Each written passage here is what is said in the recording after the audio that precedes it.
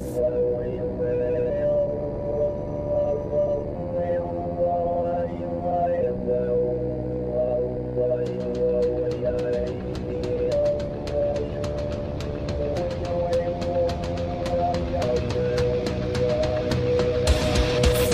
Politic Podcast, the show for normal Americans. From this undisclosed bunker, here's your host, Tony Reed.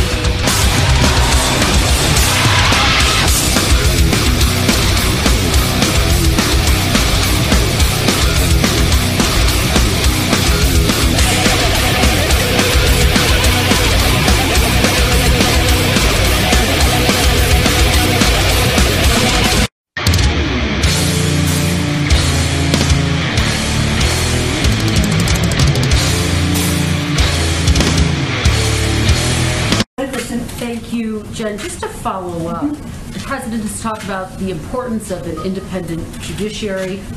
Why is it appropriate for him to weigh in on the verdict, even though the jury is secluded? I don't think he would see it as weighing in on the verdict. Representative Waters, as you said, clarified. She said, my actual words don't matter. I wonder why the White House isn't also coming to the defense of Representative Waters, given the fact that she's now facing an onslaught of attacks, especially by, I would say, Republicans. I wonder why the White House isn't saying, we back what she said about being confrontational. She was obviously not threatening violence. There are civil rights leaders that are saying that's what civil rights is to be confrontational, to be active. A jury in Minnesota found former Minneapolis police officer Derek Chauvin guilty on all counts in the murder of George Floyd last May. It was a murder in the full light of day, and it ripped the blinders off for the whole world to see. The systemic racism the Vice President just referred to. The systemic racism is a stain on our nation's soul. So again, thank you, George Floyd, for sacrificing your life for justice. So no, this verdict is not justice. Frankly, I don't even think we call it full accountability, because there are multiple officers that were there. The case, to me, feels like a closed case where it shouldn't be really even questioned whether there will be an acquittal. What's your response to your reaction to this verdict? Well, one down, many, many more to go. I'll say this, Nicole. Like I said, I actually always thought that he would be found guilty because it's sort of a cultural makeup call. But I'm not happy. I'm not pleased. I don't have any sense of satisfaction. I don't think this is a system working. I don't think this is a good thing. What this says to me is that in order to get a nominal degree of justice in this country, that a black man has to be murdered on air, viewed by the entire world. There have to be a year's worth of protests and a phalanx of other white police officers to tell one white officer that he was wrong. Listen, if it is a conviction, you'll hear a collective sigh of relief from police chiefs and sheriffs across the country. I have spoken to a lot of them, and believe me, everyone is kind of holding their breath on this one, because you know what would happen should there be an acquittal, or even if there's, one out of the three counts. And welcome back to Flyover Politic Podcast. It's the 22nd of April, year of our Lord, 2021. That's a hell of an intro. That is just a hell of an intro. I was joking with the wife, and I said, he's probably going to get guilty, even though most of us believe it's evil, but it wasn't murder. Most people who look at it rationally, or at least manslaughter. And they'll be happy for a couple weeks, and they'll go back to the same old stuff. We didn't even make it a couple weeks. As you saw, the press secretary saying that the president didn't weigh in, but he did. Yamiche Alcindor, you pay for it, saying, hey, why aren't you taking up for Maxine Waters, who literally did call for violence? The president again with that systemic racism bullshit. Nancy Pelosi with, he sacrificed. Thank you for dying, George Floyd. The Squad, as usual, 2 of them. I'm not happy. Van Jones fake crying. And then a law enforcement official saying what everybody else said. There was a huge thing on the 5. My wife was watching, and Greg Gutfeld said that, and everybody moaned and said that's just so horrible, but that's the overweighing problem. This case wasn't an honest case. They were never sequestered. These people live there. Let's be honest. Fear of the mob was just as much of a factor of him getting convicted on all 3 counts as his guilt. People don't want their shit burned. Then there was another one that we'll get to in a second, which is very telling on what we have. But I really, really, really wanted to start here.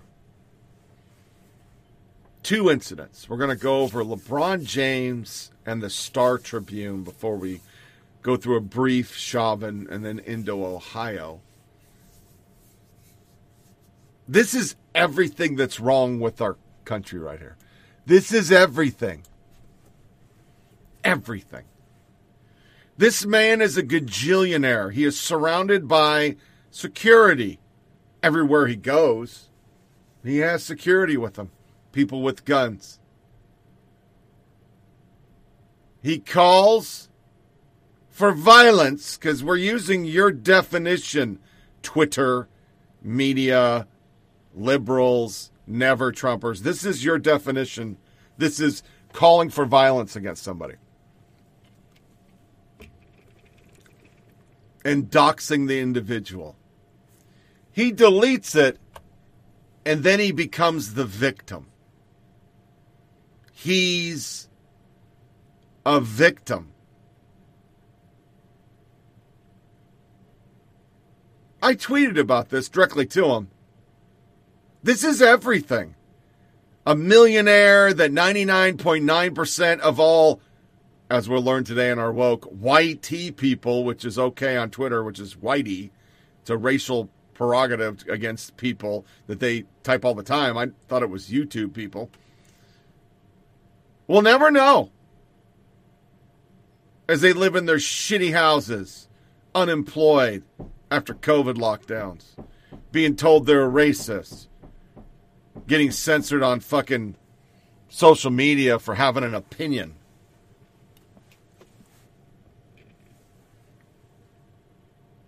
He then calls for violence. It doesn't get banned by Twitter. He doesn't get suspended. He doesn't get impeached. Because this is way more pointed than what Trump said. And then when people say, hey, this is too far, especially with the circumstances that we'll go into, he then becomes the victim. He's a victim. Look at poor me. And I ended the tweet with, yeah, there's systemic racism. A black man who lives a life that 99.9% of white people will never live. He makes money playing a basketball game, talking about the ills of the United States.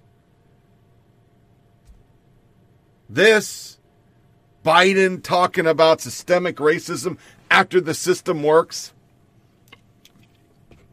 and the Star Tribune we're about to go into are just so disgusting. But this is our life. This is our world now. You know, when I was growing up, they bust African-American kids out.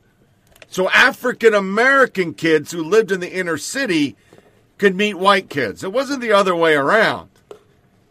And as a kid, I remember most of us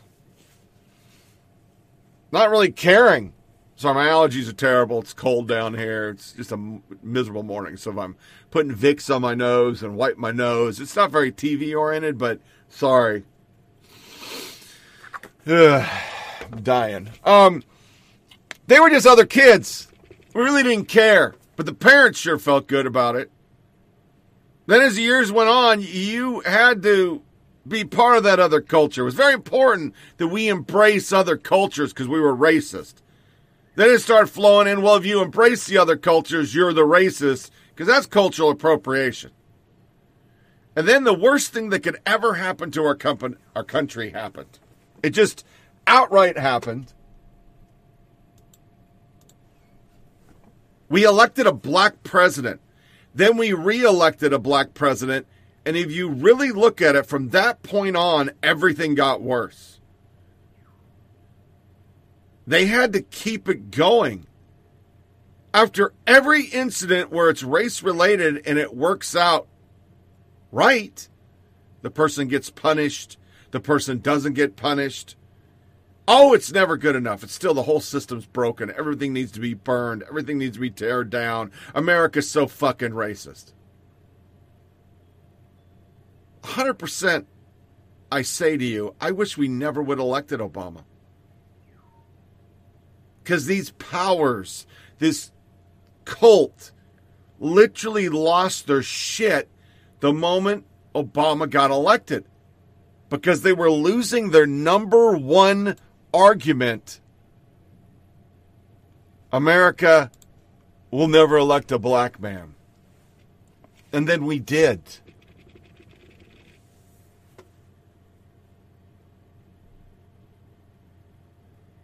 So last podcast, New York Times, the 12 members and 2 alternates in the Derek Chauvin trial remain anonymous. Their faces can't be shown on camera. Here's what we know about them.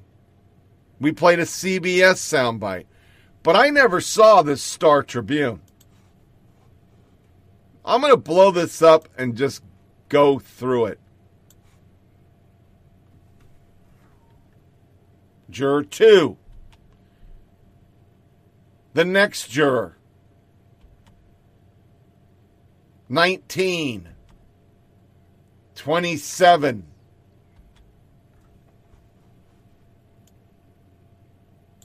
44 and 52. 55 and 79.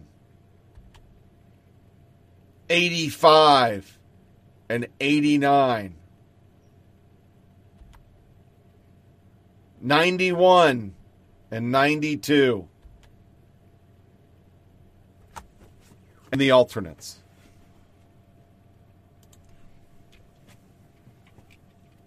Those were done on purpose to pressure these people. To pressure them to convict. This is what they do. They dox people. They bully people. The media and the left are the real fascists.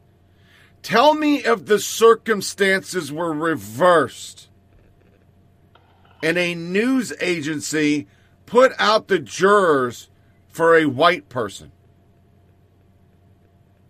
Would that be okay? Would King James tweet be okay?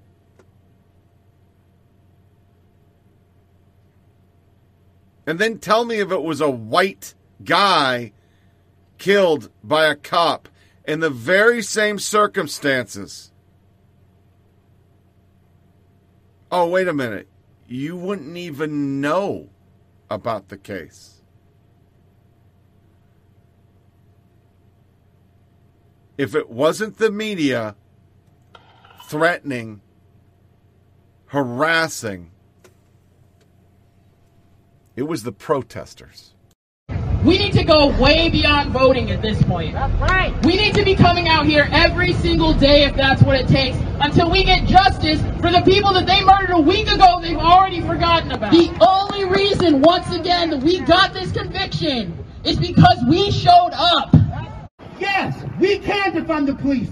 And maybe one day we will abolish the police. but we ain't gonna do shit unless we have control over them. That is the number one thing right now. We're not gonna let these pigs in these buildings have any more control over our lives today.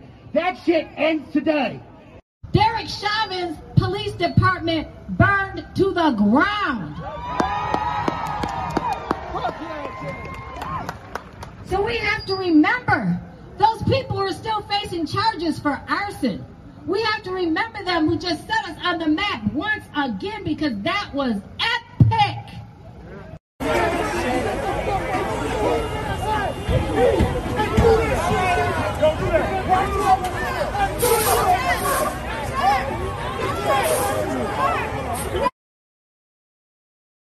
I'm Ami Horowitz. I'm back in Minneapolis, and the tensions are high. The city is about to explode. I'm here to find out what the hell is going on. You can burn the whole city down. What does it matter? So I say burn the city down, so they can see that we're here, continue the movement. Do you think the city's going to burn down? Yes, absolutely. No question about it. No. And that'll be the least of our problems. By burning all the city down, we'll teach them a lesson? I think, honestly, I'm all for burning it down. There shouldn't even be a trial. He should be convicted just as is. If he got off, would you support street justice on him? Yes. Y'all should have fed him to the wolves a long time ago. How many unarmed black people were killed by cops last year? You have any idea? 100 plus? In just Minnesota? No, around the country. Oh, thousands. Unarmed black people. Thousands. Seems like they're trying to erase, destruct the whole race of, the African-American race. Would you consider this a genocide? It's the eradication of an entire people. That's a good question, and now that I've been confronted with it, I'm going to go ahead and say yes. I mean, genocide means like the targeting of one race for its destruction. Do you think that's what they're doing? Genocide of anybody that's not white. Would you call what's happening a genocide? Yeah, I think that's one word for it. Genocide? Yes, most definitely. A genocide? Yeah. We need another civil war in this country in order for us to have true justice. If that's what it takes, then we have to do it. Do we need another civil war now? If that's what it takes, then I believe so. If that's what it's going to take to revamp everything, for everything to be equal, at least equal, for us to have justice, I believe so. Will it happen? Probably. What percent of this country are white supremacists? Say most of the country. I can't give you a number, but You say majority of the country? Yeah. Should we just gather up the white supremacists and do street justice? That would be ideal. Again, I'm not going to say anything that would directly incriminate me, but I would say that would be a good idea. I don't want to say we need to go start killing all white folks, but it's like, but maybe they need to feel the pain and the hurt. Fuck out of New York. We don't want you here. We don't want you here. We don't want you here. We don't want you here. We don't want your fucking money. We don't want your fucking money. We don't want your fucking taqueria. Owned by fucking white men. Owned by fucking white men. Tip 30%. Tip 30%. Tip 30%.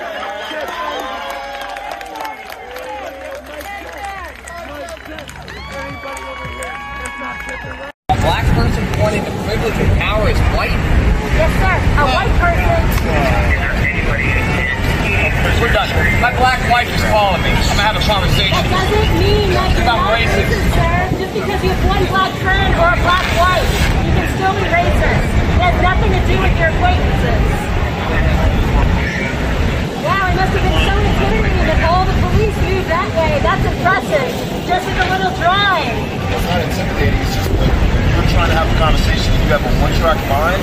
There's no point of having that Amazing. conversation. Everyone moved that way. You have to be able to be open for both sides of the story. Your Everyone belief is just moved your over. side, and that's it. Impressive. They couldn't even So handle it. you can't have a They couldn't conversation handle that it, that's sir. the I wasn't talking to you, sir. I was talking to white dude. Oh, because I can't be racist, right? No, sir. I was talking to him. Yeah, exactly. Again, it doesn't fit your agenda. Systemically, no, sir. Systemically, racism can only be white. Systemically, sir. Individually, it can be a different color, but systemically, it can only be white. It doesn't fit your agenda. It's not an agenda, sir. It's not an agenda. It's the past, the present, and hopefully not the future, sir. That makes children. Good. I hope you're an anti-racist then. How can I be? I'm white. I'm inherently racist. You just called him a liar, saying you don't have a black wife and black children. You know a liar. Yeah, You're beyond. I wanted to see a There's no getting through I want to see his picture to believe him. Like, how dare you? How dare you ask about this man's family? Yeah. How dare you make a You don't know nothing about him. You just told me. No. Why would you assume that because he's white, he can't have a black wife? Why would you? I'm just curious. So I was asking. You said Let me tell you something. Please don't get close. You're an officer. I don't want to get COVID. America has a sin problem. The world has a sin problem, ma'am. Okay? Jesus said, I am the way, the truth, and the life. No one comes to the Father except through me. Okay? America and the world has a sin problem. You understand me? That's where racism, injustice, and hate and anger and violence come from. It's not about racism. That's a black white. Of sin. You understand me? What's concerning, though, is we have a Pavlovian response in America that when we have impending verdicts and you see buildings start to be boarded up and businesses start to close, that trust gap that's already there between our justice system and members of the community, it expands exponentially. Because in their minds, they say, you're preparing me for an acquittal. You are telling me if it's boarded up, you anticipate my unrest, my wrath. You anticipate the devolution of a protest into looting and other things. And so part of what you're seeing in terms of the unease you're speaking about, Van, is that Pavlovian reflex in response to say, what does this mean if you are calling out the National Guard? People believe, did you get a heads up? He has said all along, David, that he believes George Floyd was murdered and that he died in the hands of brutality. And he said in that phone call today that this verdict was justice.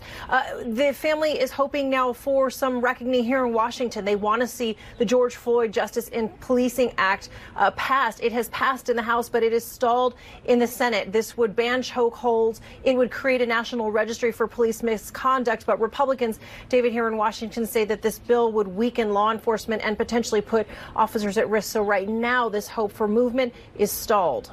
Congresswoman, if you support defunding the police, why are you paying for your own security? I'm sorry, ma'am. Do you have any comment on why you want to defund the police, but you're paying for your own security? They've emboldened them. That Amy Horowitz, I played the whole thing so he got his credit. Start killing all the white folks. You heard a CNN expert literally say boarding up is racist. You know, that's a problem. We don't need to protect property. You got insurance. The Maxine Waters stuff. This was an actual tweet from a CNN. Waters' comments on Chauvin trial pour fuel on the fire and expose Republican hypocrisy. That Vega girl you heard on the ABC, literally, Tim Scott reform was blocked by the filibuster that the left's done 373 times, the Republicans only done once, because they didn't want them to get any wins. And all they said was, it's too easy. It doesn't do enough. This brings out the Republican hypocrisy because of this and that. CNN just played Biden's remark and cut it at his hope for the right verdict. Did not play the next words. We called it overwhelming. Yamiche Alcindor, fact check, conveniently finds that Maxine Waters did not threaten violence. Eric Nelson is now using Representative Waters saying protesters should get more active and more confrontational. Derek Chauvin isn't convicted as a reason for mistrial to be declared. He's claiming she threatened violence. Fact check. Waters did not.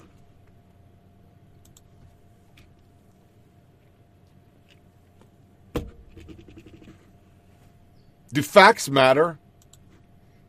In that montage, Tony Webster, incident with a semi-truck that just came aggressively through, then the crowd confronted them as shown in the video. Then they proceeded, unsure of any injuries. That was a journalist who tweeted, not people.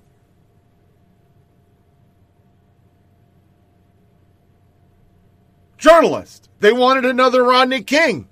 Or not Rodney King. Reginald Denny. All over the country, professors, one cop almost down, 1 million more cops to go. 1 million.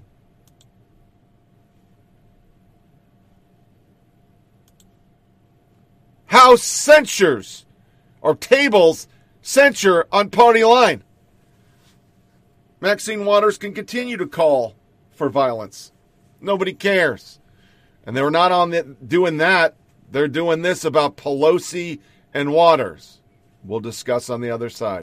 Jamar, I want your take on the significance of George Floyd as a person going forward. And I want to play what Speaker Nancy Pelosi said about this. And I'm not doing this to troll Nancy Pelosi, but I think it's important to frame how we think about things, again, looking forward. So look.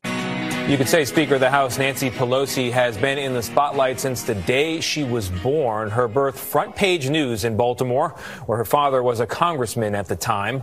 Pelosi's political education and evolution into the most powerful woman in American political history is the subject of a new biography. Madam Speaker, Nancy Pelosi and the Lessons of Power is by USA Today. Washington Bureau Chief Susan Page. Now, I understand their propaganda. I could have played another long one where Joy Reid is just fervently defending what Maxine Waters did. But that Pelosi stuff right there, I don't mean to troll her, and a USA Today journalist does an autobiography about how awesome she is. Lefties didn't like what she said.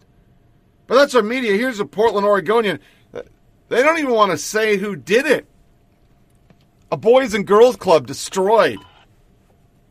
And one of the most fervent things I've gone back and forth about through all of this is the hypocrisy. We talk about Trump could say this, that's horrible and it's nothing, but all these people can say whatever the fuck they want, and we just cover it over. There's no censorship. There's no censoring. There's no nothing. They can just do what they want to do. But when we started this ride with Trump, we literally had a guy try to kill Republicans. He had a suicide or assassination list in his pocket. They still reference it on CNN. You have said that seeing a colleague, Congressman Steve Scalise, get shot by a gunman in 2017, this was during an annual congressional softball or baseball game, rather, you called his wife afterwards, and that shifted your views on gun control. I just wonder, why hasn't the combination of that moment, which Scalise and others bring up frequently, and this continuing epidemic of gun violence moved the two parties to do something? This is why. Read that. They didn't even classify it as a fucking attack. It was buried. Andy NGO, Tapley, Margaret Rose, 28 female. Normal looking person. She's been arrested 3 times. 3 times she's been arrested and released with no charges because she has the right ideology. Her ideology is in sync with the FBI, the current administration, the media. I mean, I don't even fucking know what to say anymore. I just don't know what to say. Every time we turn around, we are literally having 2 standards. They're not the same. One side can say or do anything, and there's nothing wrong with it. That's Valerie Jarrett about our next shooting. I'll tell a story on this one. It's very interesting. Black teenage girl named Micaiah Bryant was killed because a police officer immediately decided to shoot her multiple times in order to break up a knife fight. Demand accountability. Fight for justice. Now, I'm going to play this next soundbite, and I want you to think, if the cop didn't do anything, he'd still be a racist, wouldn't he? Well, where we have police homicide as a leading cause of death among men, black people being disproportionately killed at the hands of the police, it is not wrong. It is in fact right for people to ask, is it appropriate? Was it the right thing? Was it a necessary thing for a police officer within minutes pulling out his gun and firing 4 bullets into a teenager's body?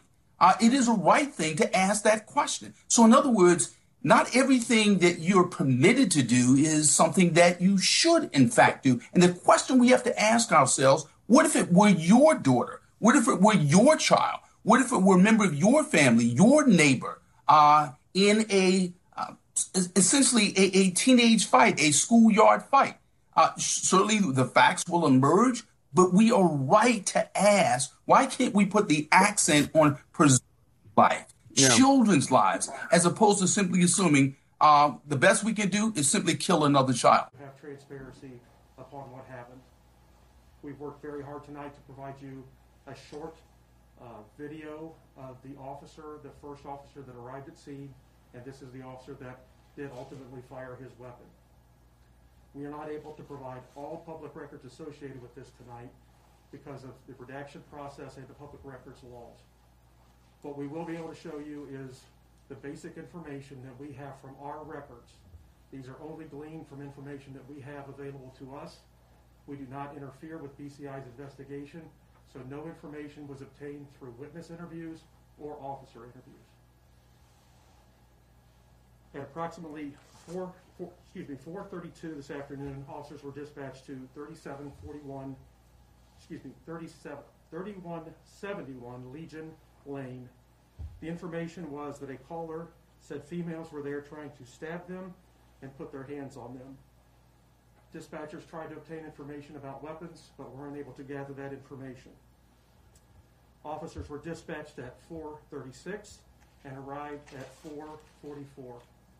We will play the first video in real time.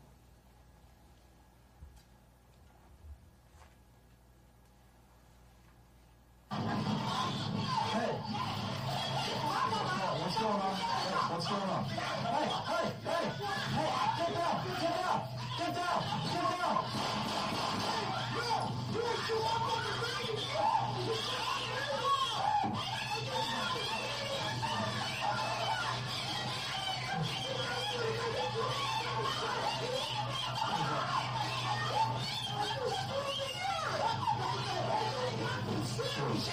Back up.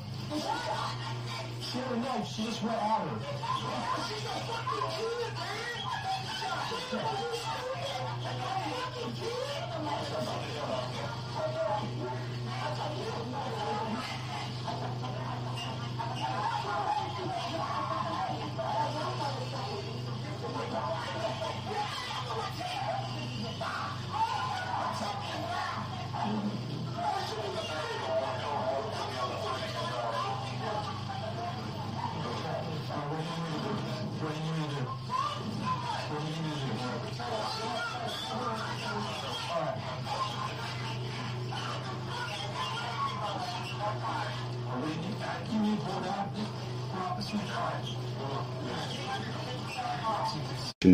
is finished. Chief, one of the big questions that has been asked primarily on social media, and it may seem like a silly question that, like, shouldn't people already know, but this is a legitimate question that a lot of people are asking, is can an officer shoot the leg?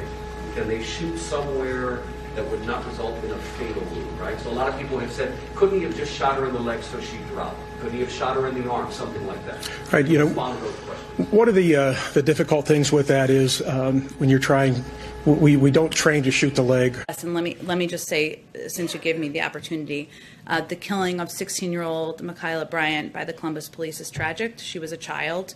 We're thinking of her friends and family and the communities that are hurting and grieving her loss. We know that police violence disproportionately impacts Black and Latino people in communities, and that Black women and girls, like Black men and boys, experience higher rates of police violence. We also know that there are particular vulnerabilities that children in foster care like Ma'Khia face, And her death came, as you noted, just as America was hopeful of a step forward after the traumatic and exhausting trial of Derek Chauvin and the verdict that was reached. So our focus is on working to address systemic racism and implicit bias head-on, and of course to passing laws and legislation that will put much-needed reforms into place at police departments around the country. There's no proof that there was racism in either one of those cases. That's a shit-ass statement. But I literally want to go through this. Look at what the media did. WAPO. Ohio, I guess I'm covering up my face. Fatally shoot black teenager girl just before Chauvin verdict. Nobody said she had a knife. We didn't put it anywhere. Sherrod Brown, we're gonna fucking work this shit as much as we fucking can. Pizzacchi didn't say it. Nobody says it. We just say it's racism. We don't put any facts. We just move it along. No context, because we're part of it. Sherrod Brown, once again, while the verdict was being read in Derek Chauvin trial, Columbus police shot and killed a 16-year-old girl. Her name is Ma'Khia Bright. She should be alive right now. We didn't talk about the knife. NPR. Disclaimer from NPR on this article, which is yet to been updated with new information regarding the body cam video regarding the Ma'Khia Bright shooting, notes that facts reported by the media may turn out to be wrong.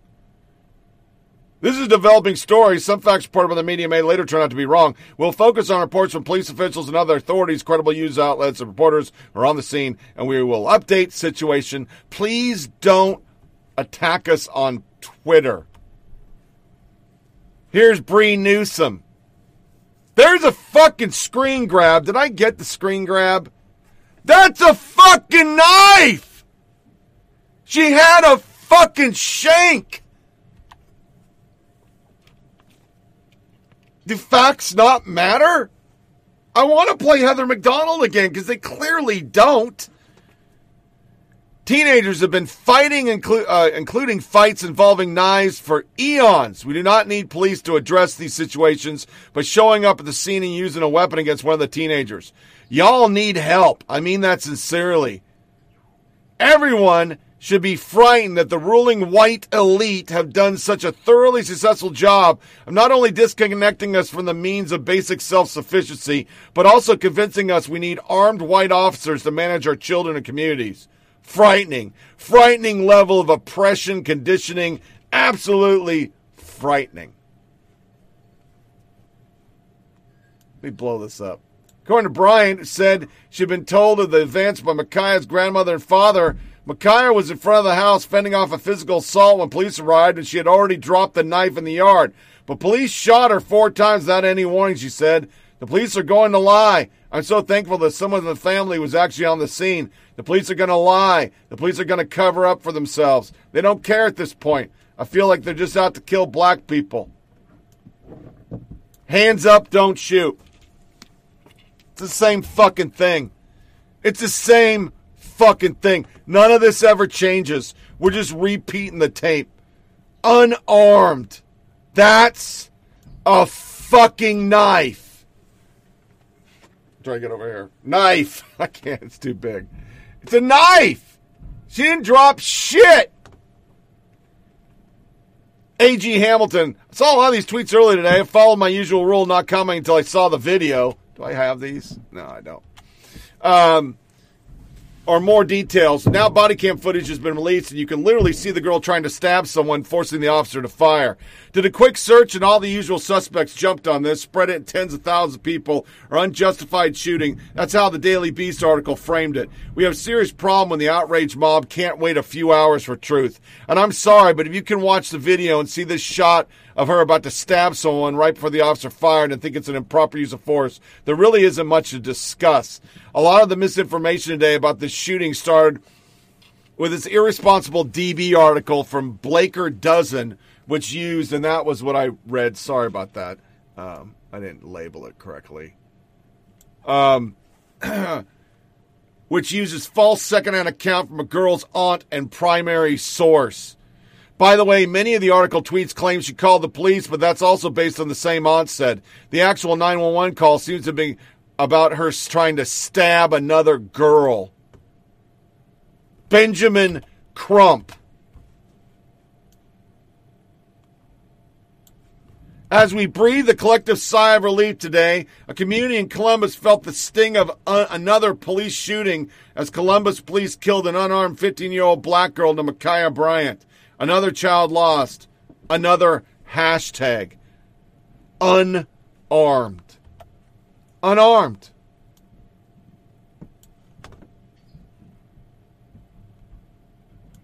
It's a lie.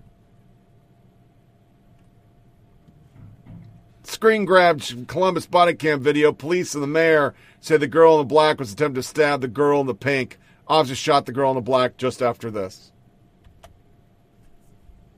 I wanted to put this up for him because he's an ambulance shaker. He's just an ambulance chaser. That's his whole fucking thing, man. That's all he's got. That's all he's got. That's it. Everything else about him, disingenuous, bullshit, lies. Nothing's true anymore. We don't do true. True don't mean shit to us. We just move it along and go to the next lie. Over and over and over and over. It is just so disgusting. We just went through this unarmed shit with a person who was fucking armed. We just went through it. I mean, do we remember? It was just a couple months ago. It took months for the truth to come out because we buried it under a bunch of lies. We just went through this for Sisnick because it was buried under a bunch of lies. Everything we do is a fucking lie. It's just a lie. I mean, why have truth anymore? Why have facts? Why even have news? Why do we have a news entity to begin with? They're just propaganda. The New York Times. New York Times explains how editing the false unarmed claim out of the Benjamin Crump quote made it accurate. We read the quote he did. Some noticed that the tweet made it into the New York Times report with the unarmed part edited out. As we breathe a collective sigh of relief today, a community in Columbus felt the sting of another police shooting. Mr. Crump said another hashtag. Stephen Miller would love an explanation of how this is ethical in any form whatsoever. I mean, it's pretty evident that literally every article these people write has to be archived for what they changed it without editor's note. That's where we're at. After a while, it makes you feel like I'm a crazy pills. Have to carefully verify everything over many sources is tedious and exhausting. I appreciate these enlightened, educated moments.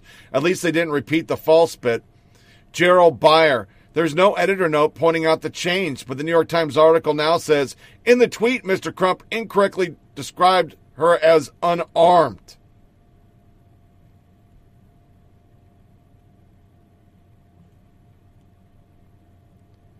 Our quote, I had to look for it, is accurate and reflects his sentiment without repeating what turned out to be inaccurate information about the facts of the shooting. Our story has also been updated to note that Mr. Crump incorrectly described Ma'Khia Bryant as unarmed in his tweet, though our story never included the incorrect information. This from an organization and the rest of the media that spent 5 years counting Trump's lies. Mincing every word to the glee of never-Trumpers. But now we're going to edit the people we care about. Okay. 3 important things the media won't tell you about the Ma'Khia Wright, you suck, story because it doesn't fit the fucking narrative. My computer's acting crazy. Sorry. That's why you saw a weird edit there for a second. Because it was like, what the fuck? The three things. 1, Bryant was wielding a knife. The rush to judgment was based on one reporter's cherry-picked facts. Lacey Chris, Paula Bryant tells me her 16-year-old daughter, Ma'Khia Bryant, was an honor roll student and a sweet child. Ma'Khia was shot and killed by Columbus police on Legion Lane at 4:30 today. Ma'Khia had a... Listen to this. I was going to play it, but I don't want to beat up the dead. Ma'Khia was named after a male prophet in the Bible. She was a very loving, peaceful little girl. She was 16 years old. She was an honor roll student. And Ma'Khia had a motherly nature about her. She promoted peace. And that's something that I want to always be remembered. A motherly nature because she was a mother.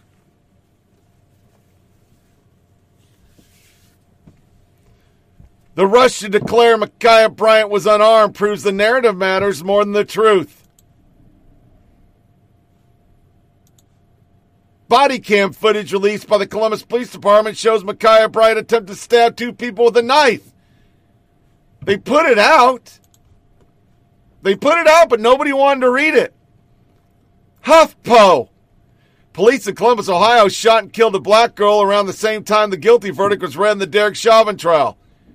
Stephen L. Miller, a 45-second video that presents 0 facts about the case. Great work. Notice how when the unarmed narrative is shattered by footage of the assailant lunging at the girl with a butcher's knife, HuffPost minimize it at best that they can be saying the video showed a knife falling next to the teen, like it had just happened to be there somewhere. Gerald Byer, I'm not making this up. Actual text of the HuffPost video.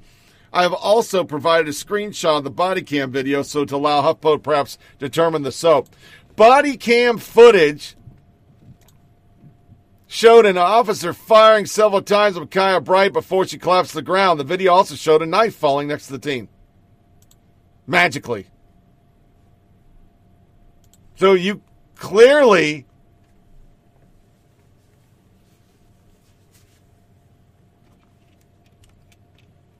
want it to be so. Biden condemns agitators and extremists to exploit the emotions of the moment who have no interest in social justice. So everybody asks, is that Jesse Jackson, Al Sharpton, and Crump? Harris, we are all part of George Floyd's legacy. Our job now is to honor him. Thank you, cop. Which is the point I wanted to make. That nobody in the media made. These motherfuckers put a lot of black people in chains. I just want to make sure you understand that. A lot of black people in chains.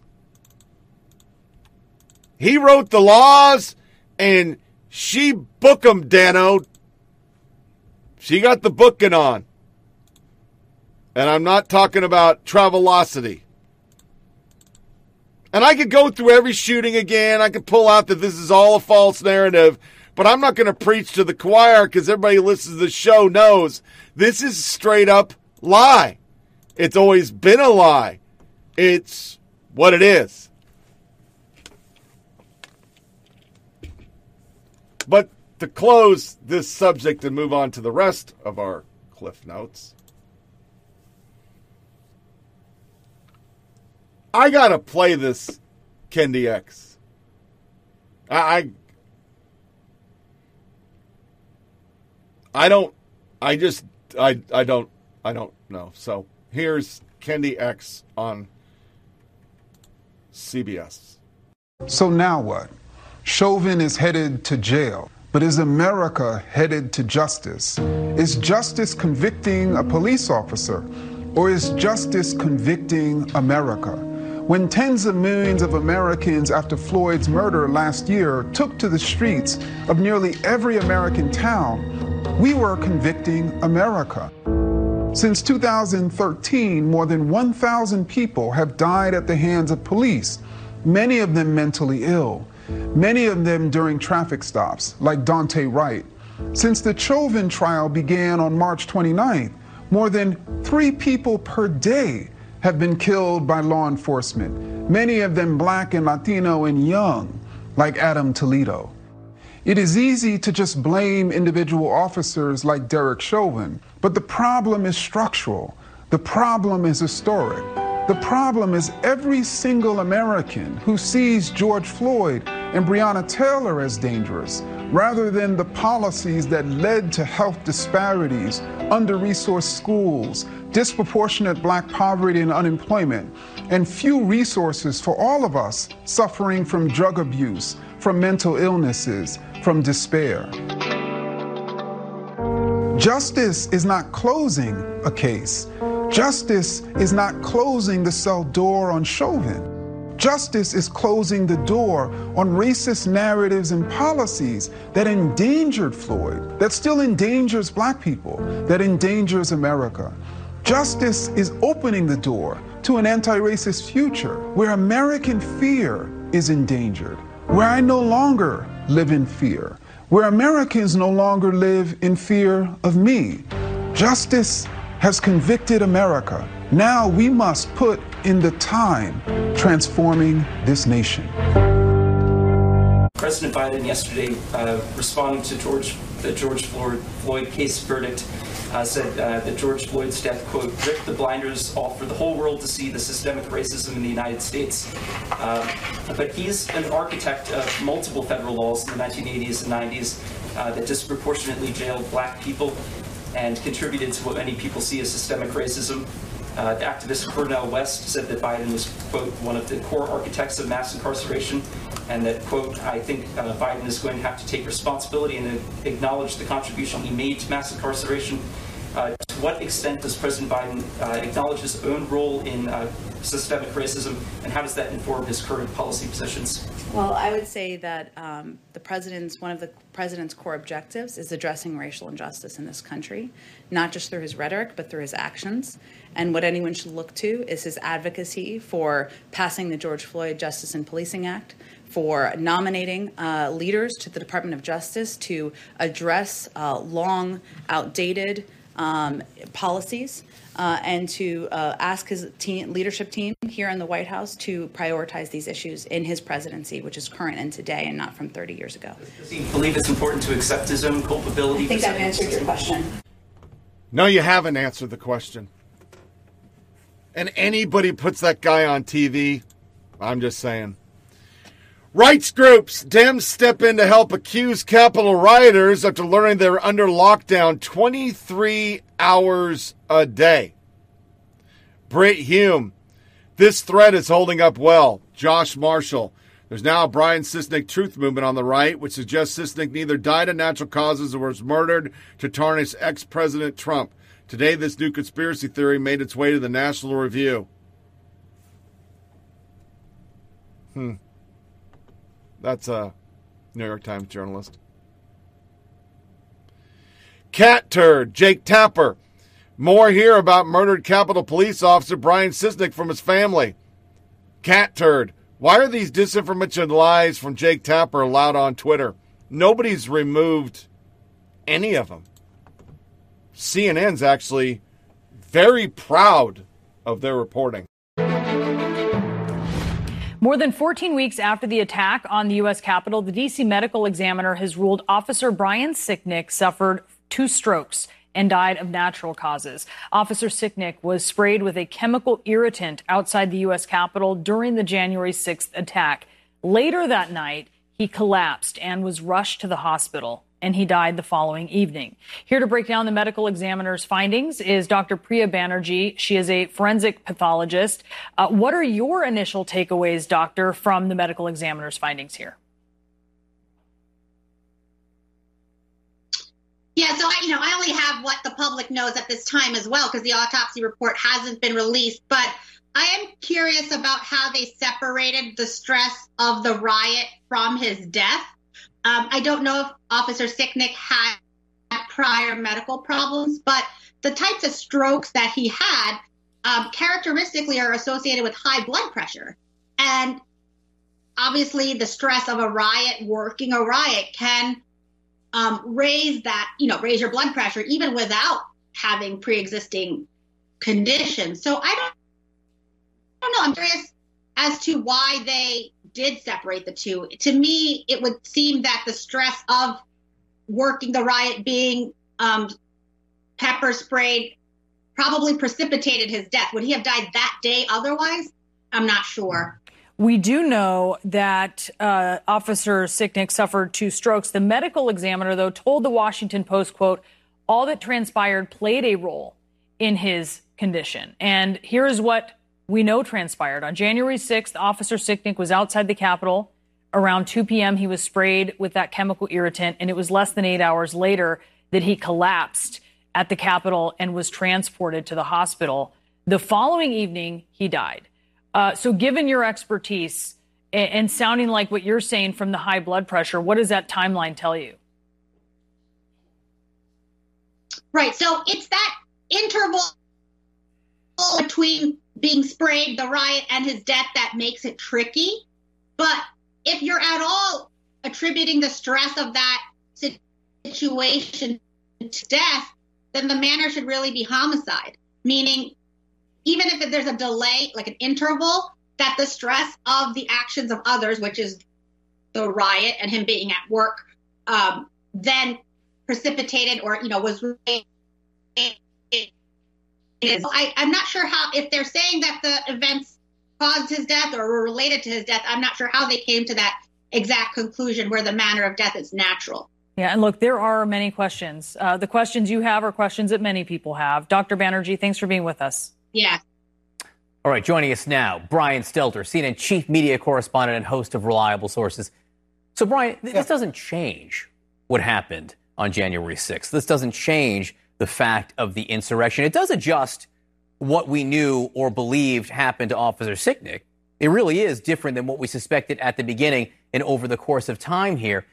There is an effort among some in conservative media and on the right in general just to rewrite or to deny that January 6th happened at all. How do you think this will play into that? Yeah, I think riot denialism is getting worse over time, and this Sicknick news is being used in that effort. I think the media lesson here is that stories evolve, and everyone expects that. Everyone should expect that and know that.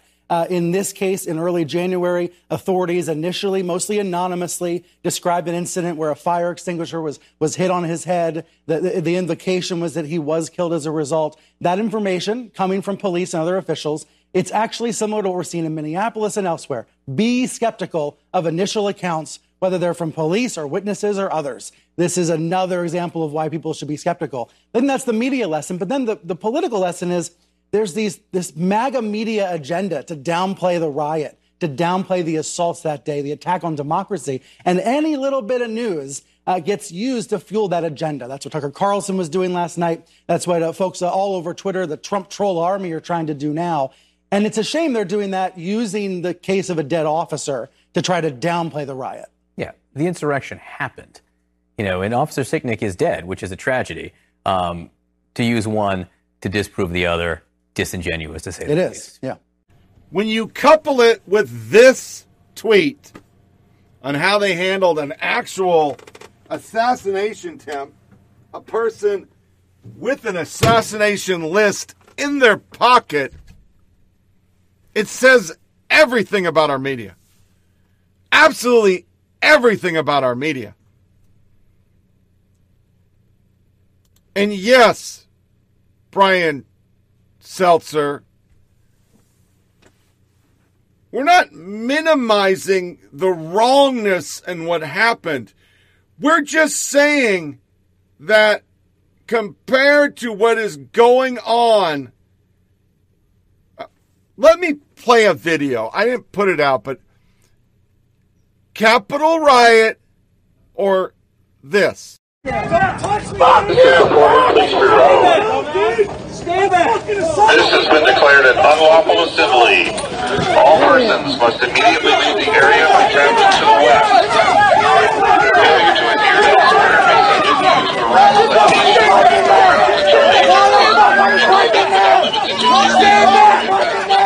Stand back! Get back!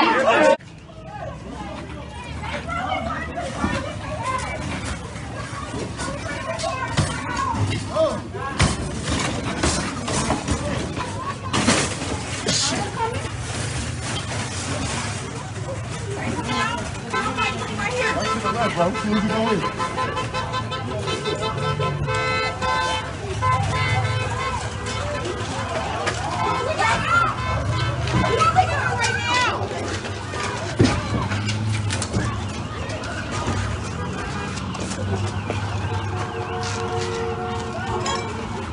Horror shows, your evening anchors will still push to funding. And as it gets worse, they will blame you, the cops, and anyone who thinks for themselves. This is blue cities continue to have the greatest disparities in wealth, opportunity, and safety. So people will leave, and the poor among us, white, black, and brown, will stay behind in their police-defunded hellholes. And CNN will say it's systemic racism that's causing the spikes in crime. It's perfect. You don't need proof. If you live in a city run by Dems, where a police force made up of working-class sons and daughters are treated like while English majors in expensive black hoodies play vigilante, it's on you. But the rising crime stats from the past year are clear. When you defund the police, you're funding suffering. And it's why, if you can, you'll be leaving for that part of the country run by Republicans sooner than you think. And you can still call them Nazis after they shovel your driveway. You'll be safe. Now, I put that end clip from Greg Gutfeld because I could not get that video of people actually shopping as they're looting. Yeah, but January 6th fucking horrible. They have now fired 2 cops for donating to Kyle Rittenhouse, and the journo now is I've left Twitter because of the hate.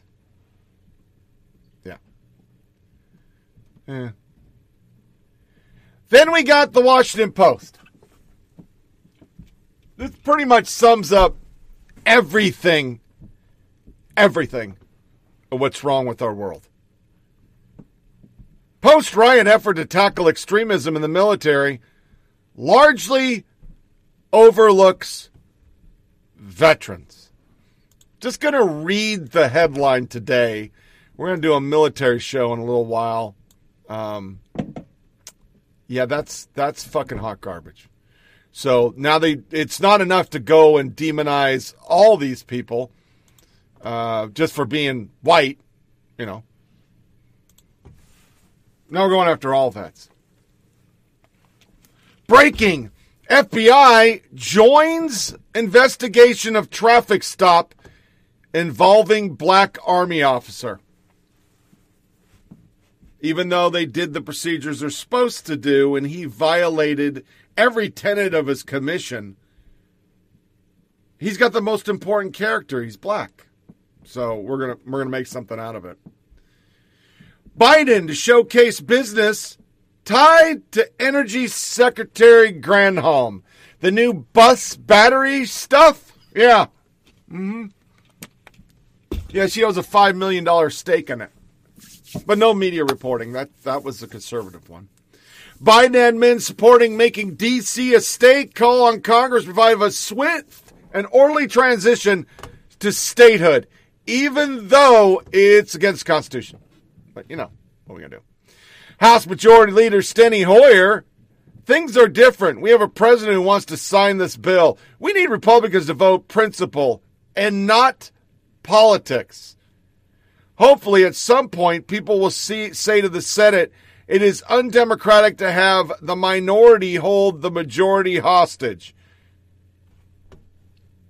373 filibusters they've done to block Republicans.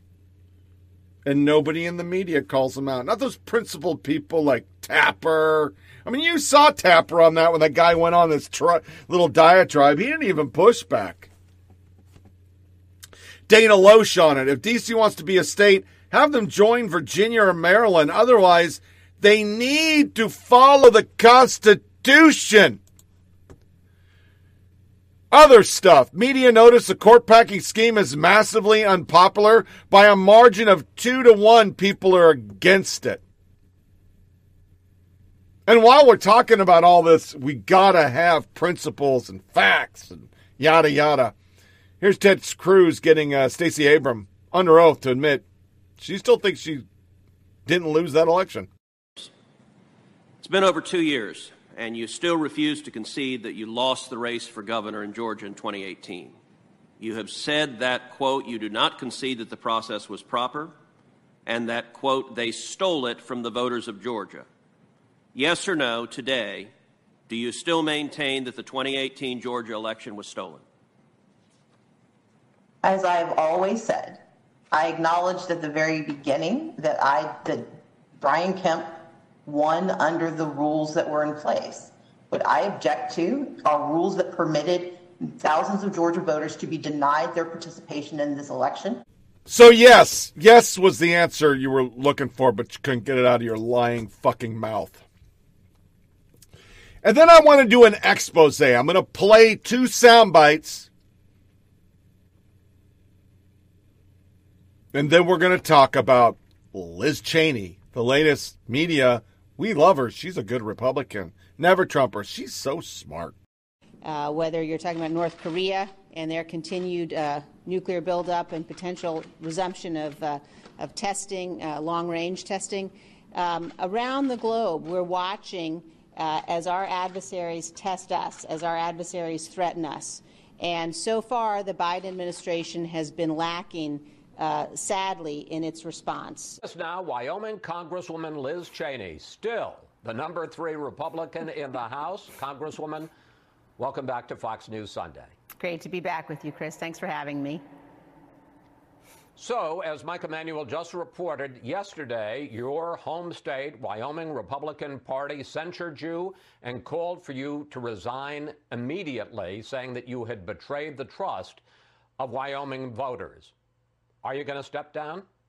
I'm not, Mike and Chris, sorry. And look, I think people all across Wyoming understand and recognize that our most important duty is to the Constitution. And as I've explained and will continue to explain to supporters all across the state and voters all across the state, the oath that I took to the Constitution compelled me to vote for impeachment. She built this. Never Trumpers built this. And remember, Liz Cheney was a primary culprit of spreading fake news on Russian bounties to undermine Trump. Her actual tweets. If reporting about Russian bounties on U.S. forces is true, the White House must explain. Why weren't the president or vice president briefed? Was the info in the BDB? Who did know and when? What has been done in response to protect our forces and hold Putin accountable? Molly Hemingway. FWIW, quite a few people in recent weeks who generally like Cheney, including those not on the Hill, were extremely disappointed with how she worked so hard to help the New York Times spread its false anti-Trump story about Russian bounties. And then she's talking about, oh, he's not good, him not doing good. You built this. You built the no filibuster, 2 new states, H.R. S1 that will never have a president who's a Republican, will be lucky to ever win the House and Senate back, packing court. Every time they pick up a mic, they disparage the entire country and say, we're the shithole.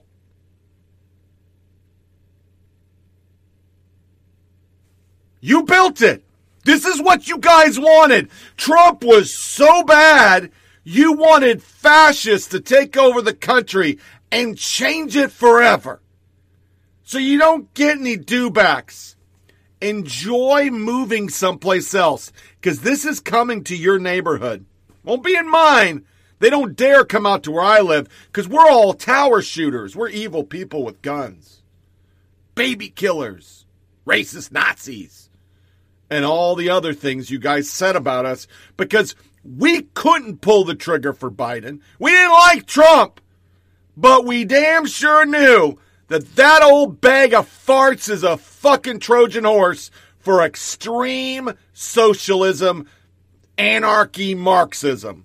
And it's happening right now. And now you guys want to whine. Yeah, shut your fucking mouth. Time to get woke. Turn it up, turn it on. Rockin' like we bad to the bone. Get on the floor, running loose. Gotta put these 2 left feet to use. If you need education in the party scene, if you think you can dance with me, this ain't no joke. Turn up, let's get woke.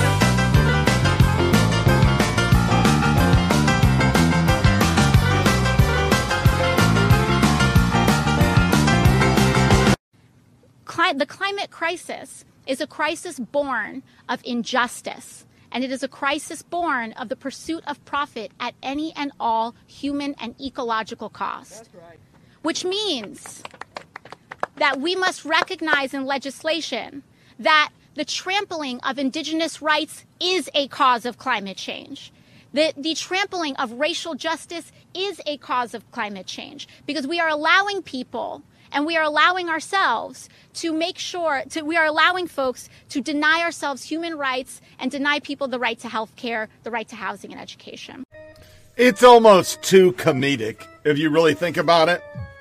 It's everything we say it is. Everything's racist! These fucking people. At least I remember the music today. All right, let's start with that tweet I was talking about, Cassandra Fairbanks. This is okay on Twitter. No issues whatsoever. You can just go ahead and call people motherfucking racist. The Federalist, white terror is an American as the Stars and Stripes. How the left is answering Ibram Kendi's call for racial strife. You got never-Trumpers reading this shit. They think it's good stuff. He's a smart guy.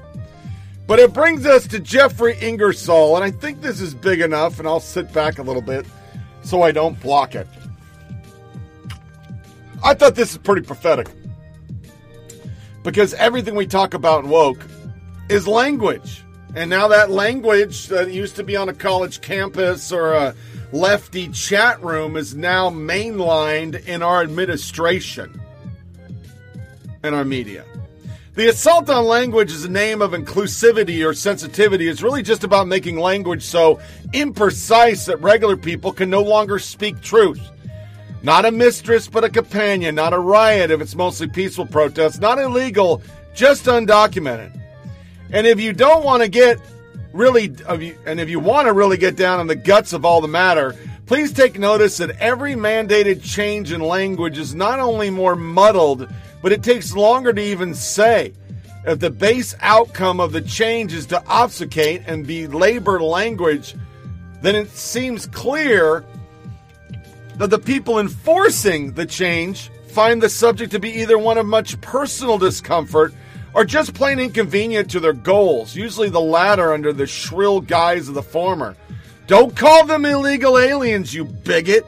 These words literally hurt me. The result, if you're honest enough, is that not only does it take you longer to even be part of the discourse, but you must use blunted words that quite often, dare I say almost always, carry a connotation that is more conclusive to the goals of the people mandating the words. Jesus Christ, that's so true. It takes more energy to convey an idea, and even its dissenting, the implications are exactly what the acolytes desire anyhow. How can we abhor adultery when to do so would be to be anti-companionship? How can we possibly be concerned about something as benign as undocumented non-citizens? Why in the world would we condemn something that is mostly peaceful? If Jake Tapper wakes up at 2 a.m. and I'm sitting in his living room eating a Reuben, and am I there illegally, or am I merely an undocumented building occupant? The absurd argument is that people cannot be illegal if you are trespassing. Your state of being itself is illegal. Now, some would argue that there's a difference between private-owned buildings and public property, except sovereignty is a thing, and in a democratic free society, it is a thing in which all citizens share a stake. The worst part of this linguistic bullshit is there is heavy social cost to opting out. Back in Carlin's time, if you didn't adopt different abled, it just went over like a fart at a dinner party. Now, if you do not play by their rules, they attempt to destroy you. No longer are you briefly poo-pooed. CNN tropses across your lawn to demand why your Facebook page hosted Russian memes. Reporters bang on your door to ask why you gave $10 to Kyle Rittenhouse. Then come to your home and business, they shut you down and drive you out. How can you be against adult administering sex changes to children when they've been prepackaged as gender affirmation medical care? Isn't that the fucking truth? Are you against giving trans kids medical care? The function is to detoxify any form of dissent for issues that deserve serious scrutiny. And let's be honest, if we kept calling these things sex changes, as we literally always call them, there would be zero political will to make them legal for children. The goal of rendering language inert is to transfer control of the outcomes to a small minority of people. And make no goddamn mistake, that small group of people, call it a Politburo, a Vanguard, or whatever, does not share your best interest. Their chief interest is power, followed closely by how to hold on to it. Destroying language is a key element of that. Finally, sadly, this movement has in large part become a kind of religion that was a deliberate choice. As a secular preference, your dissent is just off-putting. As a religious edict, your dissent is heresy. The distinction allows for encourages even wholesale ruination. Yeah. It's why you get this. Kids cartoon Bluey blasted for not having disabled, queer, poor, gender diverse, or dogs of color. Whatever the fuck that is.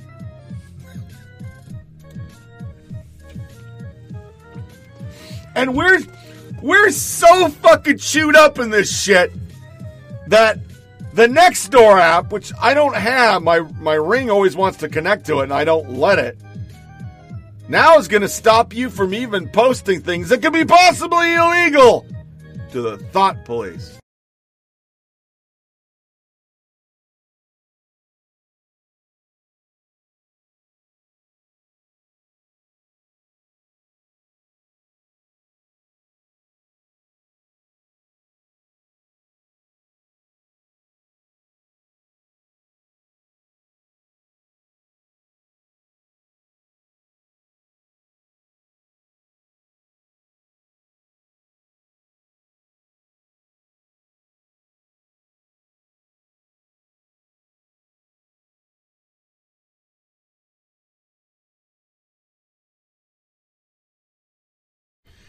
We're literally living the Minority Report.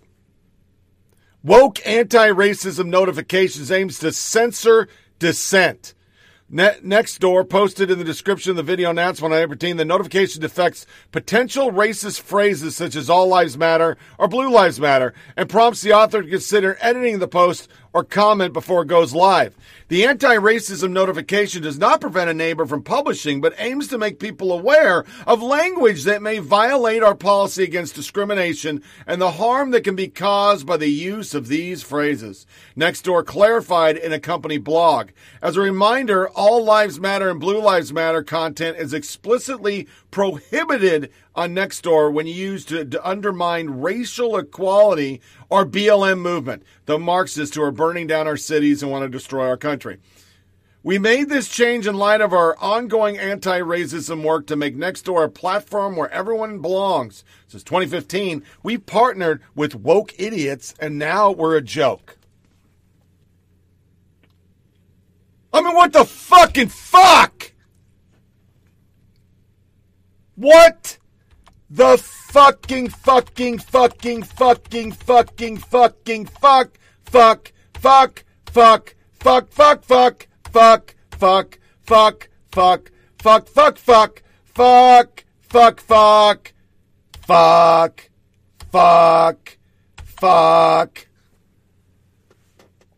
What is wrong with these people?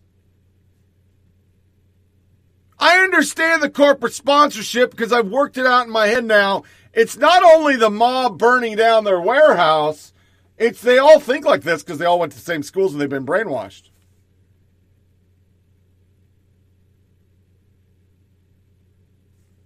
But why would you saddle up to an organization and give them all this money and all they keep doing is burn shit?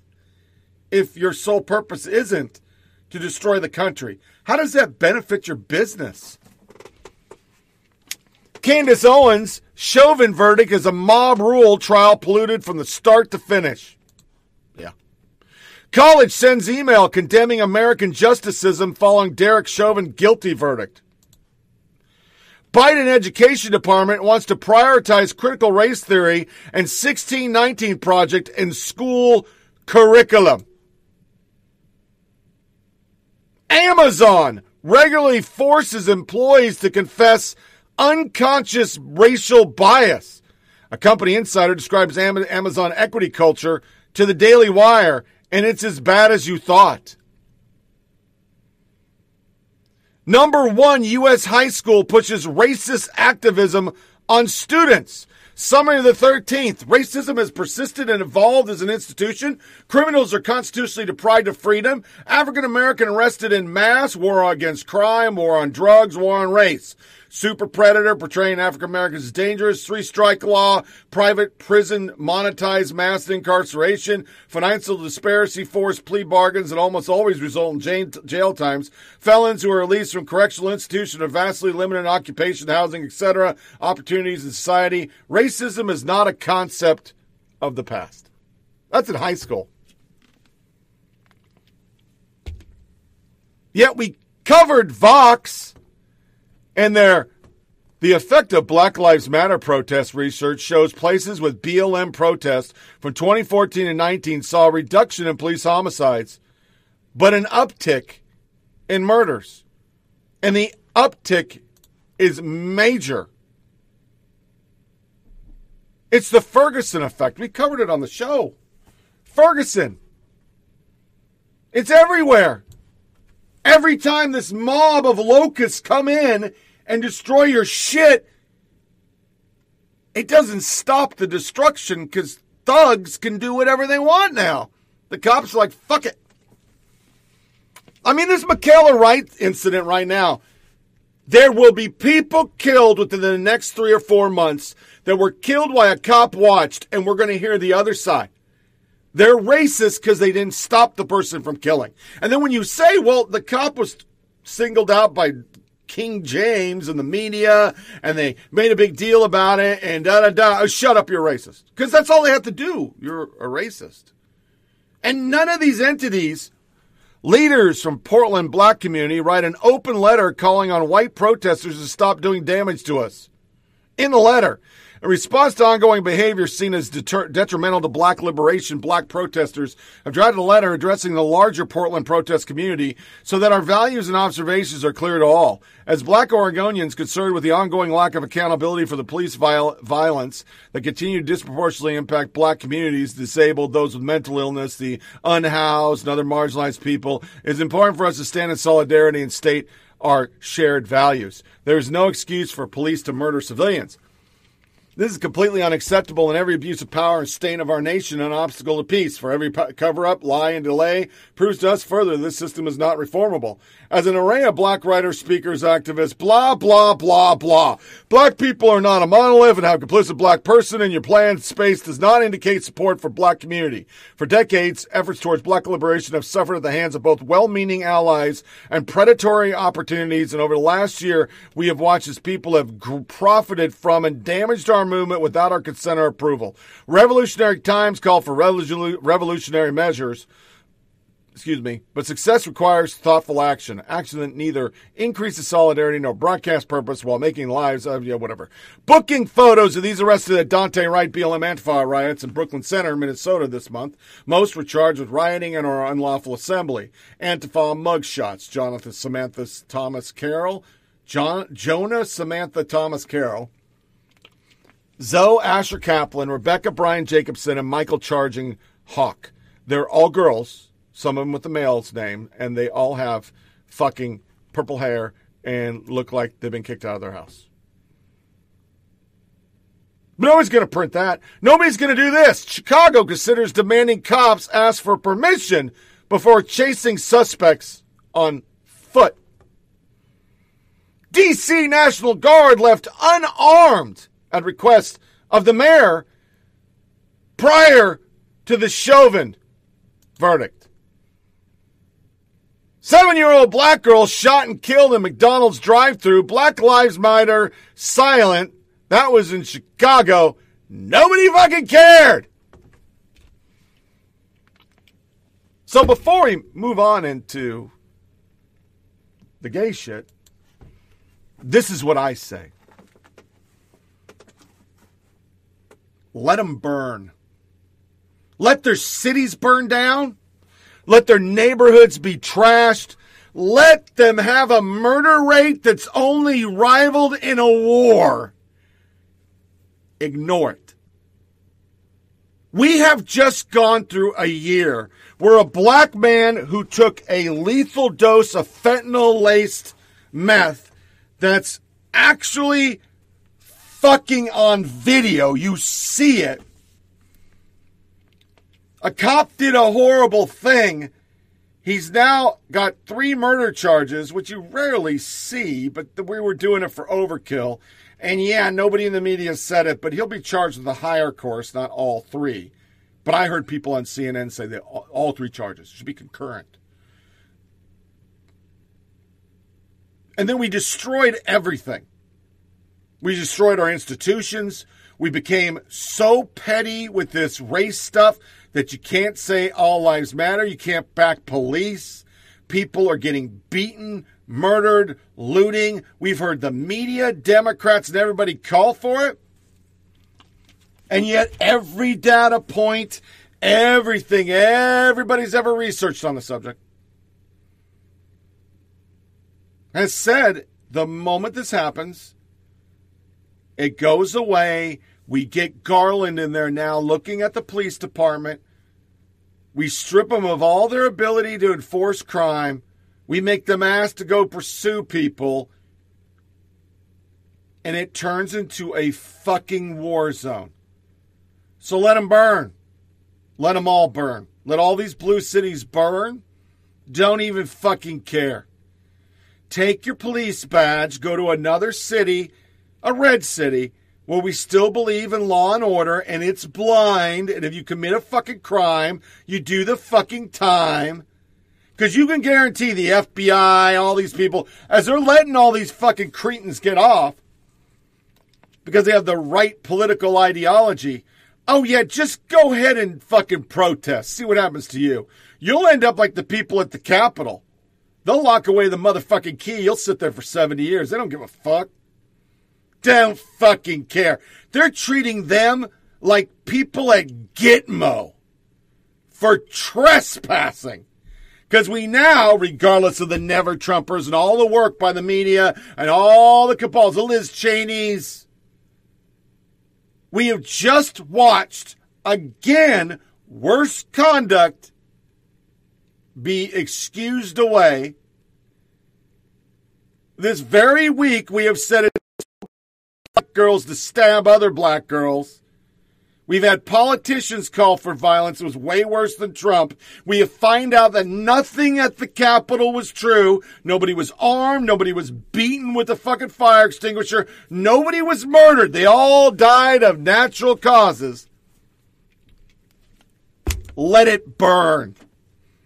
And then the moment your Never Trump friend sends you an email or says, wow, things are really bad, take a TOW-2 missile and load it. You built this send. That's it. You built it. You made this. This is what you wanted. You couldn't handle a person that talked wrong and he was too mean.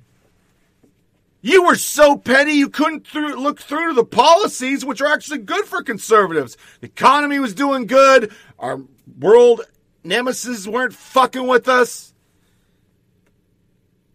And he did the very same immigration policy this cocksucker's doing now. Kids in cages. You built it. So every time one of these come up, I'm putting this up. Let them burn. Let them all kill each other, rape each other, carjack, murder. Just stay in a red state where you can have concealed carry. Don't drive out at night. Stay away from the cities. Because it's only going to get worse. Because once again, if Obama taught us anything, when they get what they want, they just go into overdrive. So what's the first thing VP and the guy who put more people in jail, Biden, who happened to be dark-skinned, they just kept saying systemic racism. They're just going to keep going. They're going to defund it. They're going to remove every possible ability for police to control anything. Just stay away from the cities and let them kill themselves out. We'll just call it Darwin. It'll work. Stay rural. Fuck them. I just don't even care anymore. I don't care.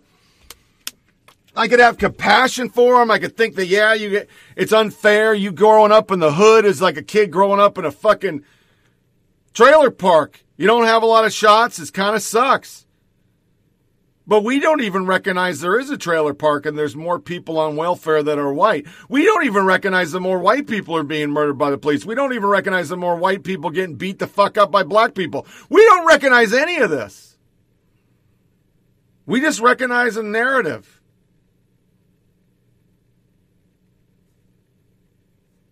Which brings us to a great letter. I want to read some of it. Let me go backwards. Sorry. No. There. Concerned father sends letter bashing school. Here it is.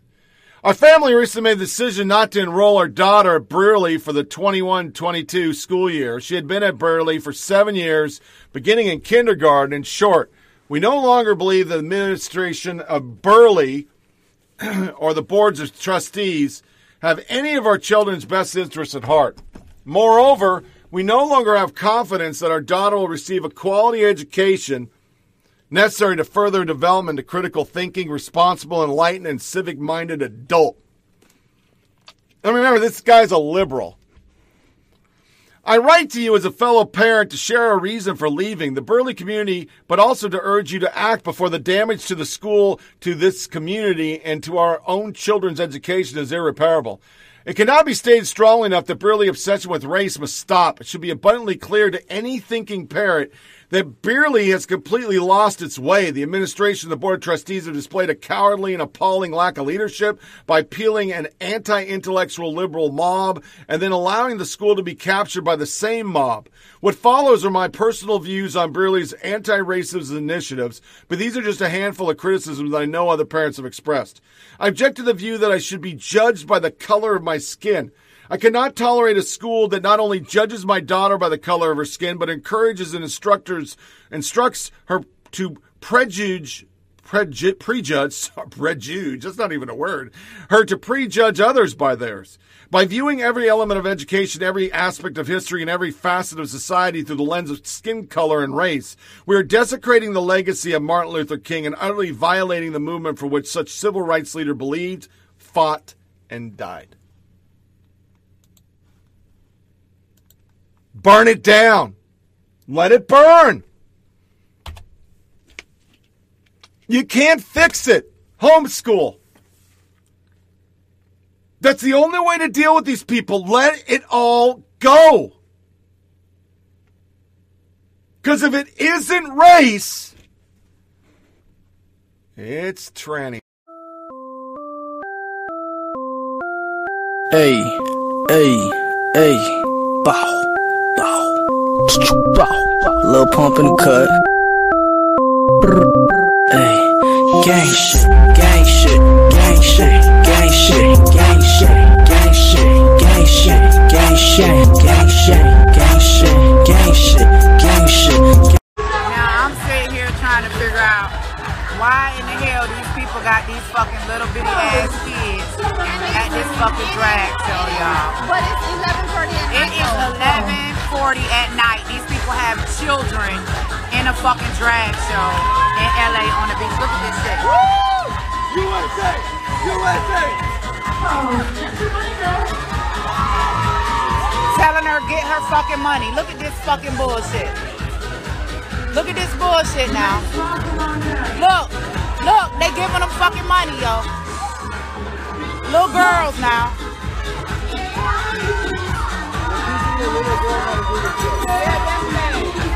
Look at this shit. Look at this shit. And fucking throwing money at these little girls. Wait, hold on. I dropped the 20. Give me that. Got them picking up fucking money off the floor like they fucking strippers and shit now.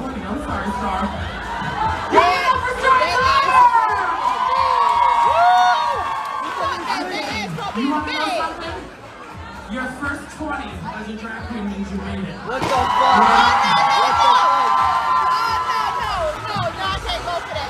You see this fucking bullshit? You see this fucking bullshit? I'm ready to go. Look, get me the fuck out of here now. Get me the fuck out of here now. Never stops. None of that makes the news because we're too busy doing this stuff. Jamila Jahil. Puberty blockers are not permanent. Loads of girls at my school were on them for very early heavy periods. This is what in the 90s. I don't remember hearing the outcry about how dangerous and evil they were. But that's because they were for cis kids. So it was fine, eh? Yeah, no, it wasn't fine. That was totally different. Totally different. But Matt in Oregon sent me one of the most amazing things fucking ever. And this is fucking real. I mean, I could give him a raft of shit by, how did he find this? But I won't because I love him. He's my bro. Gay porn film accused of racism after actors have sex with didgeridoo. So gay porn is racist. It is like my thesis. Oh, it's like a thesis, man. It's like I'm doing my fucking master's and there it is. The confluence of trans fascism with fucking race hustling BLM. It just meets in the middle. And this is the story.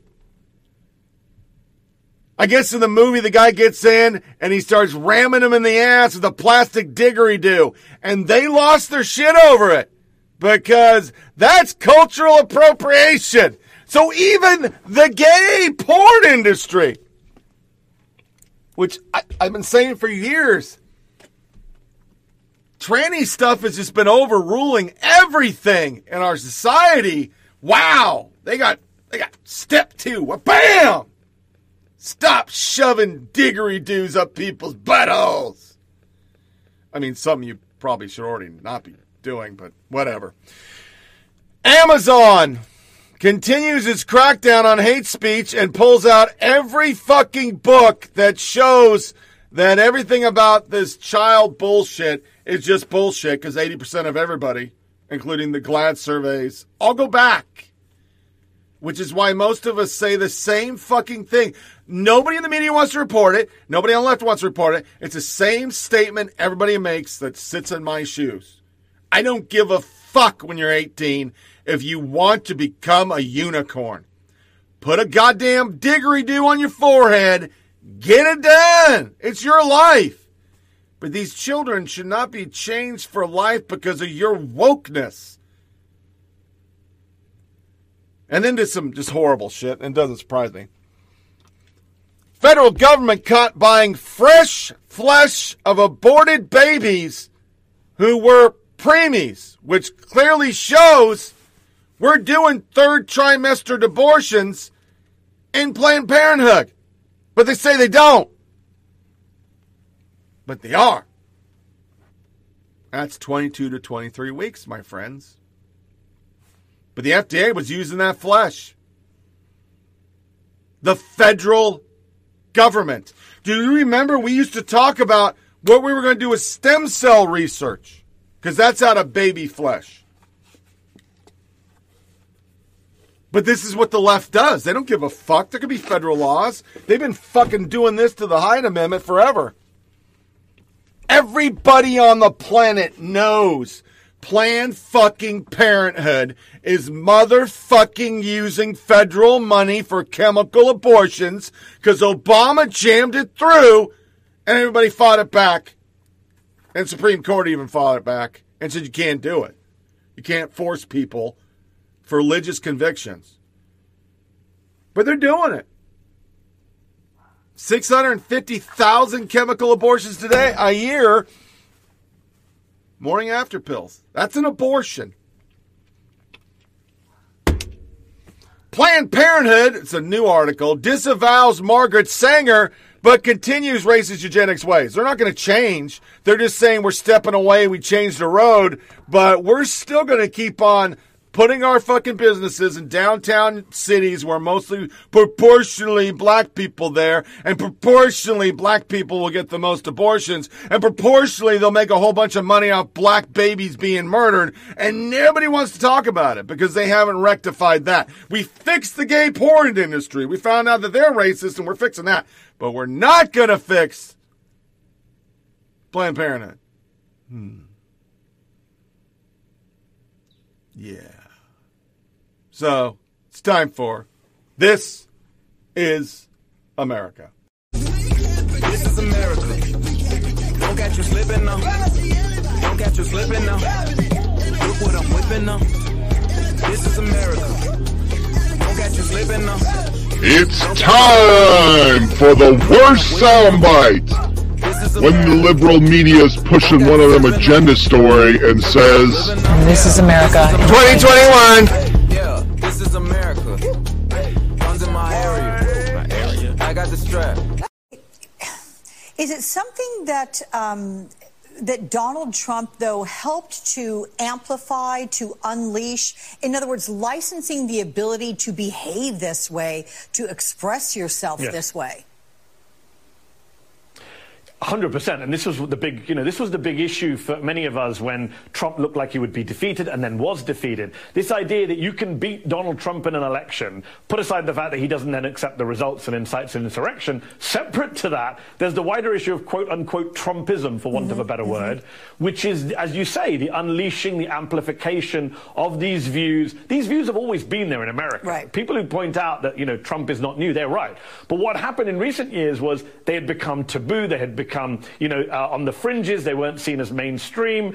What happened under Trump was these people and these views were able to crawl out from under rocks. They were given amplification, legitimization from the most powerful man in the land. And therefore, just beating Donald Trump in elections not enough. These people are out there. They turned up in the Capitol. They represent a big chunk of the country, whatever you want to call them. Hillary Clinton was famously attacked for talking about a basket of Trump supporters as deplorables. But the reality is there are millions of Americans out there who either support racist, far-right authoritarian views or are willing to turn a blind eye and still vote for the people pushing those views. Look at the polls, Alex. Before we go tonight, a quick piece of news from the world of big tech. We spent the day hearing from quite a few old college classmates, in some cases people we've been out of touch with for 30 years. It was nice, but here was the occasion for it. Jeff Bezos had one of his minions, a mentally unbalanced middle-aged man called Eric Wempel, pull our dusty college yearbook and call around to see if we'd done anything naughty at the age of 19. That sounds like fun. Let us know if you hear any good stories. But before Bezos drops any more of his billions on opposition research, you should know that it will not affect any election outcome. This is a news show. It's not a political campaign. No one here is running for anything or plans to. On the other hand, if Jeff Bezos wants to come over to reminisce about 1987 on this show, he's always welcome anytime. Yeah, that's just perfect right there. So it once again reaffirms the concept that if you disagree with them, you are a deplorable. Then there's the Tucker. This is what is wrong with our society. All the time, Trump was suppressing. We weren't getting the truth. And now we live in a factless society where the President of the United States will go on and say, oh, it's systemic racism that a cop stopped a black girl from shooting another or stabbing a black girl. That's racism. Yeah, but, hey, we got WAPO trying to find dirt in a yearbook. And then we have this really great one. This is the picture. Let me go back here. NPR TV critic, Eric Deegan. Wow, CNN and MSDNC show Ben Crump and Al Sharpton, black men representing George Floyd's family, speaking on Chauvin's verdict. Newsmax and Fox News channel showing white experts and pundits talking about Chauvin appeal and potential for rioting. Responses from the Orlando, Vegas. Are you surprised? No, this is precisely why I stopped listening to NPR years ago. I watched Bret Baier, and this was what was on. Tim Graham, fact check on NPR. Fox News ran 5 minutes of Al Sharpton live. At the time, Deegan tweeted, Bret Baier was talking to black expert pundit Adam Roosevelt, who is a young African American.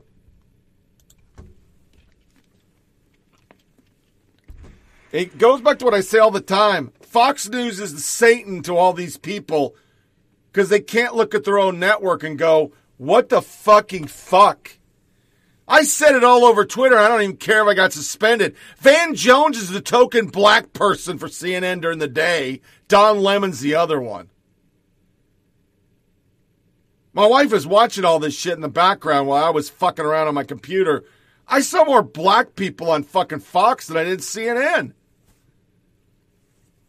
But maybe there's hope. And I always like ending on a positive, happy something. Come on, baby.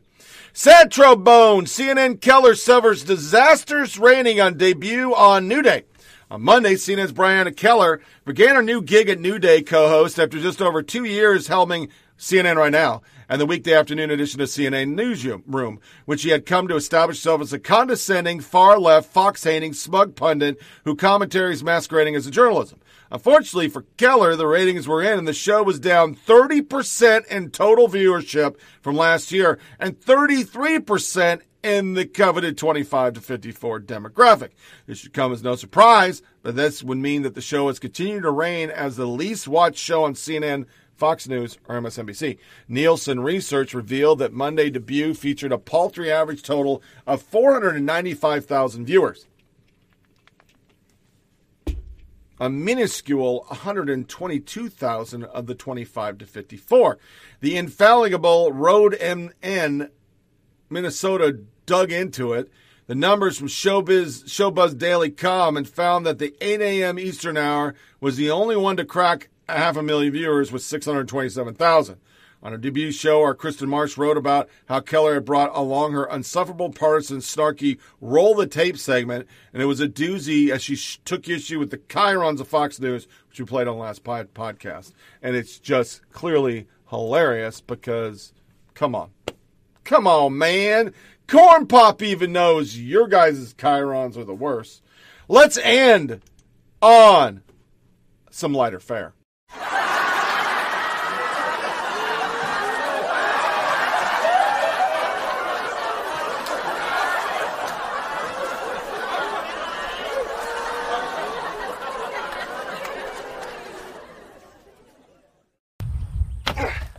Oh man, got a little dirt in my Crocs. Yeah. Nothing a cold beer won't fix.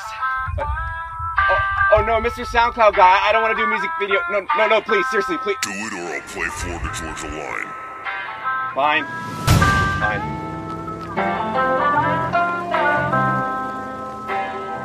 We've been at the ranch for days, just sleeping on this here cot. And ain't been no privacy for my wife to play with my.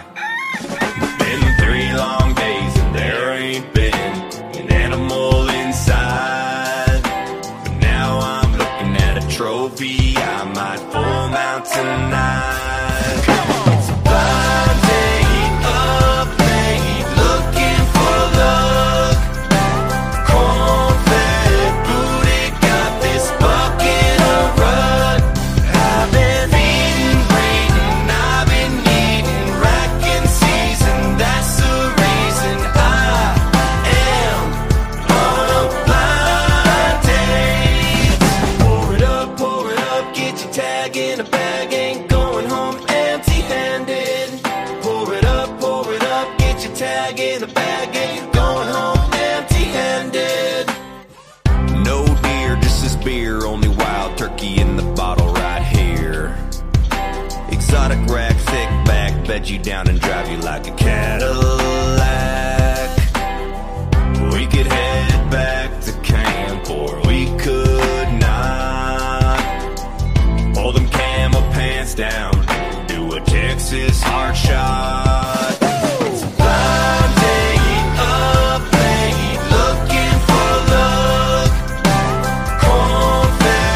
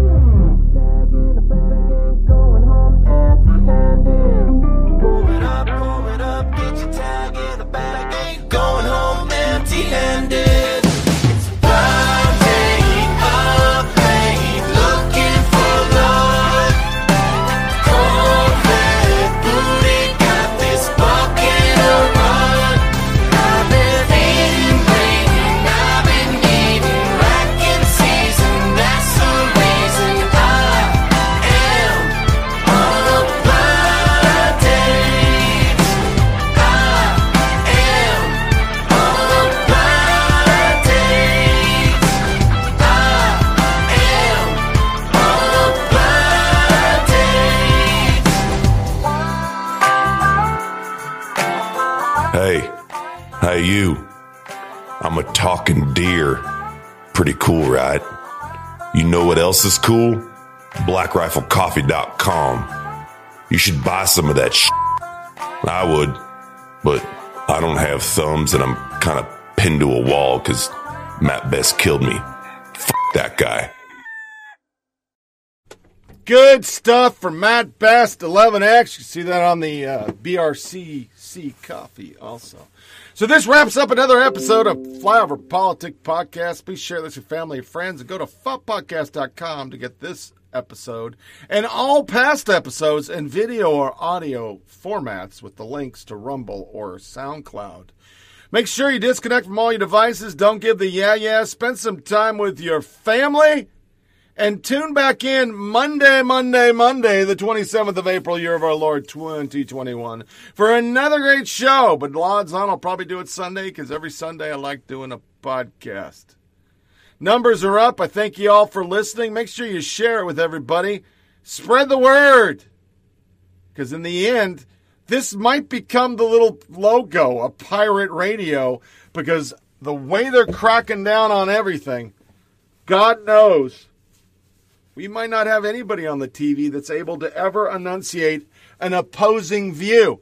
Because remember, if gay diggery-do porn is racist, sweet God, what's next? Thanks for listening, folks. You take care.